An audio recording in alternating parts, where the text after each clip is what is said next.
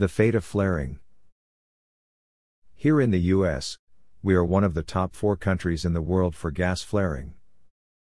Together with our top 3 peers, Russia, Iraq and Iran, we account for 45% of gas flaring worldwide and have done so for 3 years running, according to the World Bank.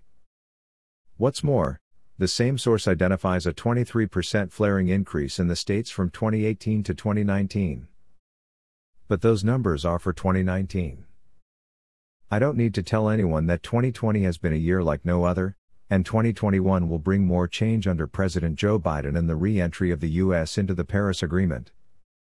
What does the future hold for flaring, and how will the practices' fortunes differ here in the US than in the other countries in that top 4 cohort?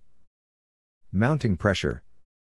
The statistics I quote above come from the World Bank and its Global Gas Flaring Reduction (GGFR) initiative, the existence of which tells you everything you need to know about the perception of flaring on the global stage.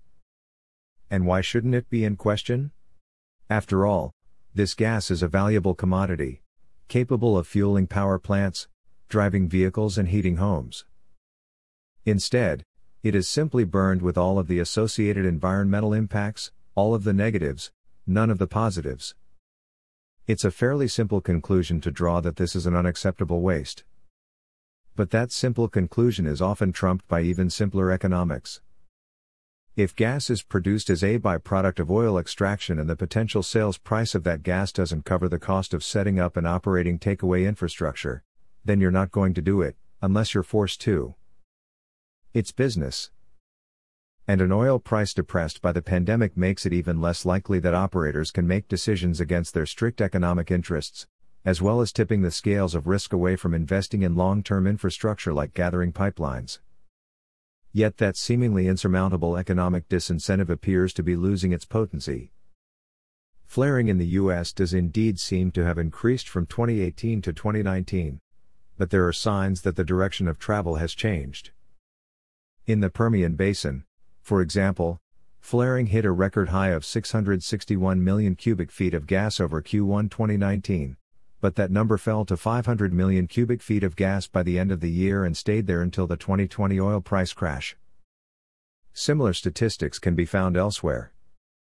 For flaring, the pressure is on, and it's mounting.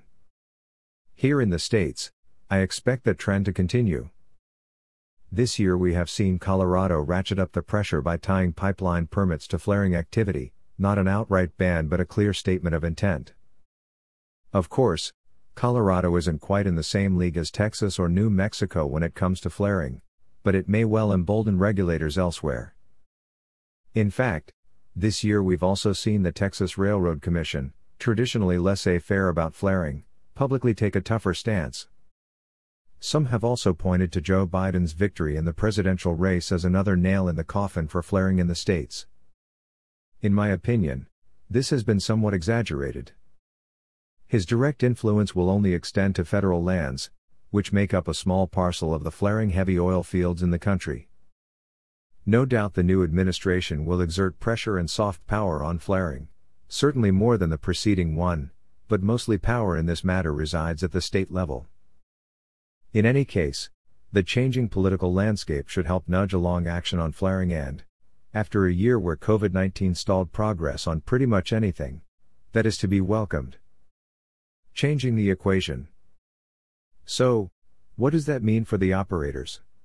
On the one hand, there is growing pressure from above to put a stop to flaring, and I know many privately acknowledge that the writing is on the wall in the long term, at least. But that doesn't change the basic economic reality that flaring remains an economic necessity in most cases. What can they do, then? Innovate. Whenever faced with a challenge, the oil and gas industry has always found a way. That was true when deepwater fields were made economic, it was true when hydraulic fracturing opened up a whole new frontier of onshore activity, and it's true now. The pertinent challenge here is finding an economic way to get the gas to market without expensive gathering pipelines. Capturing the gas is not difficult. Using it is not difficult. It's just that step in between, it's a midstream problem. There are solutions to that problem. The industry has already found an inelegant one in CNG virtual pipelines, compressing the gas at the source and taking it to market by truck, rather than wait on pipelines. In most cases, however, the expense and limited storage capacity of each truckload has meant the numbers don't add up. Certainly not for mass market deployment. LNG is a much more promising alternative. The same basic principles apply, except each truckload can transport far more LNG than it could CNG, a big favorable swing for the economics. Historically, however, the industry has lacked a cost-effective, small-footprint liquefaction and storage solution that can reach and deploy the small-scale sites dotted around the country. However, it's precisely those sites that are least likely to have a pipeline connection and therefore where the flaring problem is most stubborn. Fortunately, today such a solution exists in the EDGE LNG virtual pipeline. America first. But what about beyond our shores? What about the other countries in that top 4 and beyond? Suffice it to say, this really will be a case of America first. LNG is a large and growing market here. If you can get the gas to market, there is no shortage of buyers, whether they are power plants, chemical companies looking for feedstock or gas utilities, not to mention the swelling export market. Elsewhere, that's not the case. Russia is investing heavily in LNG but tends to do so where it can immediately be loaded for export by sea and at large scale. The vastness and remoteness of the country mean that there would be little to no profit in the major flarers sending their gas to these export terminals, even with a virtual pipeline, at least in the short term. Likewise, Iran and Iraq look set to carry on flaring in the short to medium term. Unlike neighbors, such as Saudi Arabia, where a booming chemical industry represents a market hungry for natural gas, Iraq and Iran lack major buyers within their domestic markets.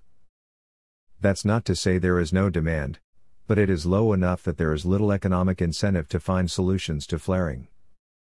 Perhaps in the future other countries' governments and regulators will begin to exert similar pressure on flaring as we are beginning to see in the US now. In the meantime, though, as we look ahead to 2021, it looks like a case of America first, and it's up to us to show the world what we can do.